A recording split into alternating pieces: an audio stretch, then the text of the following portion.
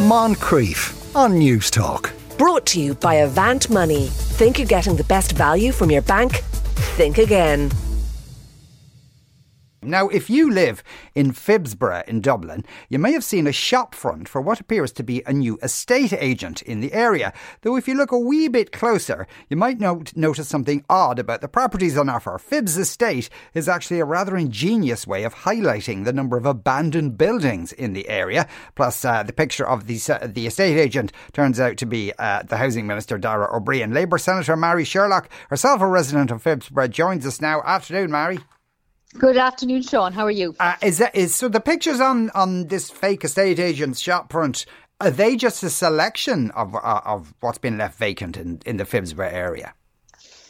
They are, and I think, look, the first thing to say here is that obviously, and your listeners will know this, right across Dublin, we have hundreds, if not thousands, of buildings that have lain derelict for many years, and this project put together by a number of locals, very frustrated locals, at the dereliction in our area, I suppose just highlighted in Phibsborough, but it's certainly not confined to the Phibsborough area. Like there was 19 properties or buildings identified in that, as you call it, ingenious way of I suppose, making people aware of the dereliction in our area. But that in some ways is only the tip of the iceberg. We know of other properties as well, and in some ways we walk past them, we cycle past them on a daily basis, and people have become used to dereliction. And I suppose the key question here is, what are we doing? What is the government doing? What is the local authority doing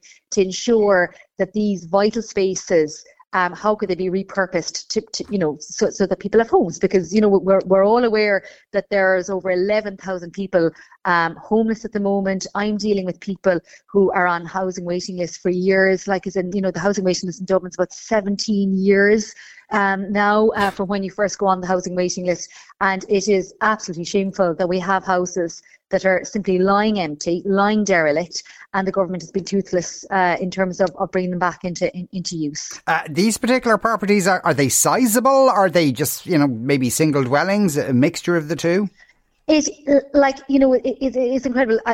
About 10 of them are very decent sized houses, and then there's a number of buildings then that, like I said, you could have multiple apartments inside them. In fact, one building in Crossguns, you could have a very significant amount of housing there. And I suppose what's interesting is that there has been a half-hearted attempt, and it's only half-hearted, to try and bring derelict sites into use. Like, we have a situation at the moment where there is a derelict site levy, but if the owner of the site disputes that it's derelict, even though it is, it's falling into disrepair and nobody's lived there for years, or or nothing's been done with it for years, they can go to court, and that effectively stops the levy.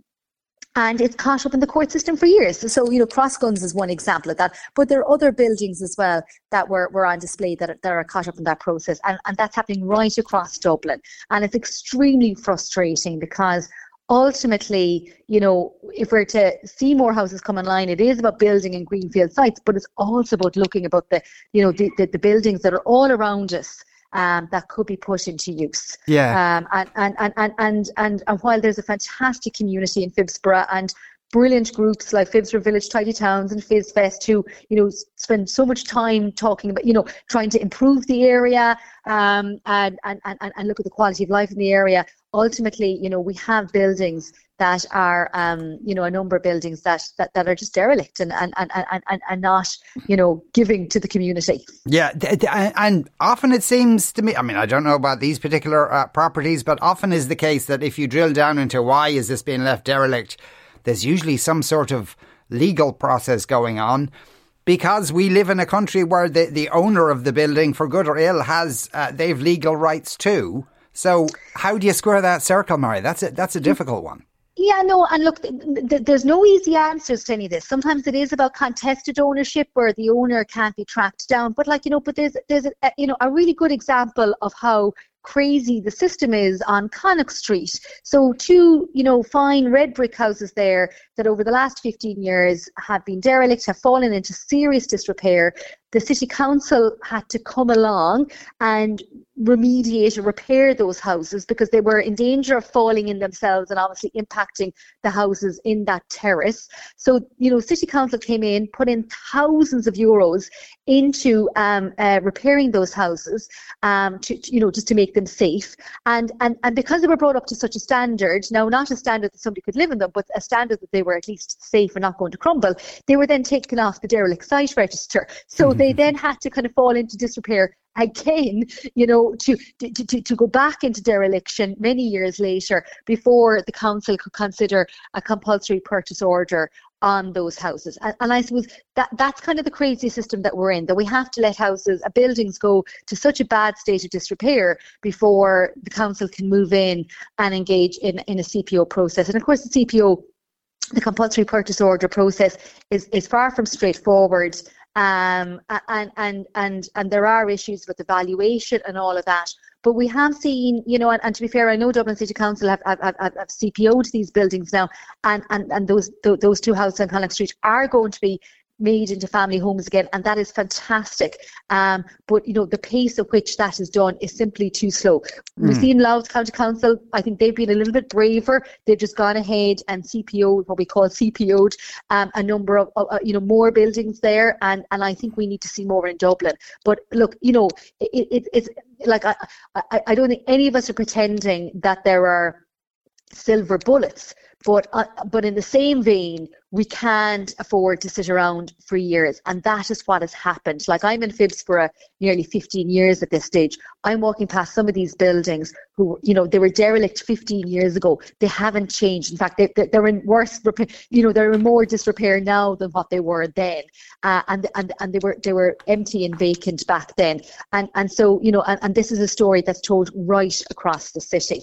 And so we need much stronger powers, much stronger enforcement of the derelict site levy. I think we need to see a much higher rate being applied, but we also need to see greater powers as well for the local authority to go in and actually, do up a derelict building, and of course support those who happen to own derelict buildings to refurbish them. There are some government schemes now, but but some of them are,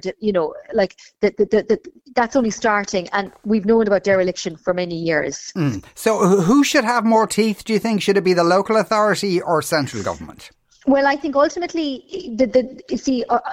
local authorities are quite weak in terms of the powers that they've been given. So, ultimately, it's central government needs to actually empower local authorities to be able to go in and, effectively and more easily compulsory purchase order these buildings. But I think the other thing about it as well is, there are so many, and we're seeing this time and again, and it's unfair just to focus all our ire at the local authorities. The reality is that people have bought up these buildings, have left them, vacant or derelict for a long period of time, and are waiting for the right time to sell.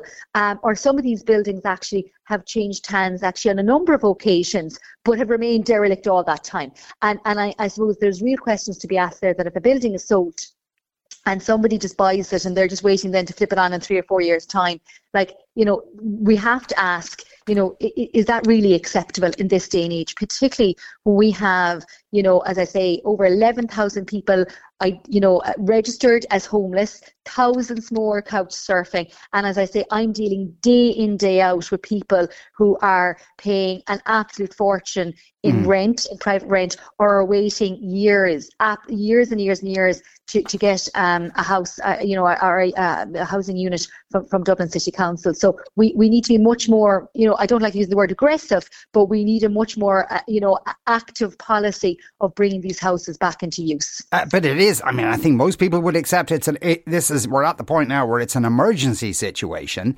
Now, the Constitution vindicates property rights, says, it's in there, everybody has the property right to own, transfer or inherit property.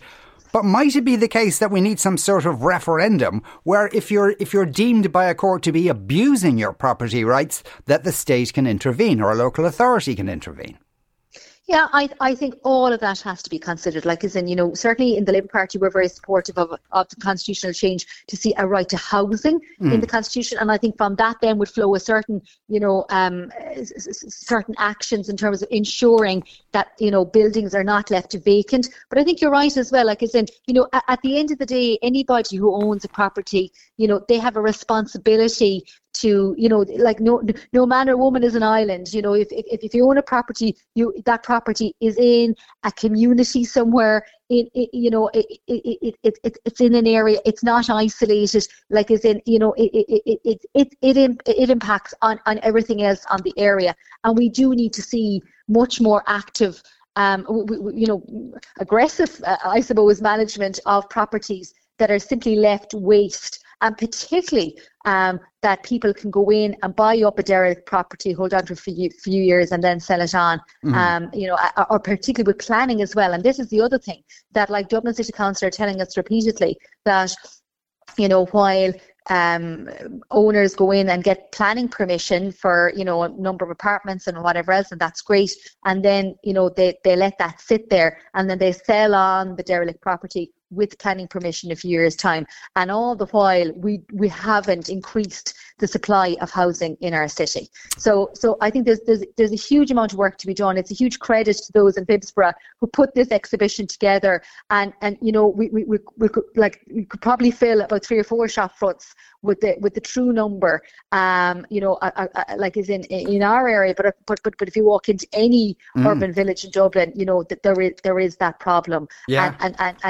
And we need to do something about it, because, like, again, there's small children who are growing up in hotel rooms, in hostels, in inappropriate accommodation, and we have to ask ourselves the question: are we doing enough to ensure that people have a sustainable, affordable roofs over their head? And right now, I don't believe enough is being done. The government can do an awful lot more to bring these units back into use. Yeah, it would be interesting to see if maybe some other outlets of Phibbs Estate could set up all around the country. Indeed. Mary, thanks very much for speaking with us today. That was the Labour Senator, Mary Sherlock. Moncrief. Brought to you by Avant Money. Think you're getting the best value from your bank? Think again. Weekdays at 2 p.m. on News Talk.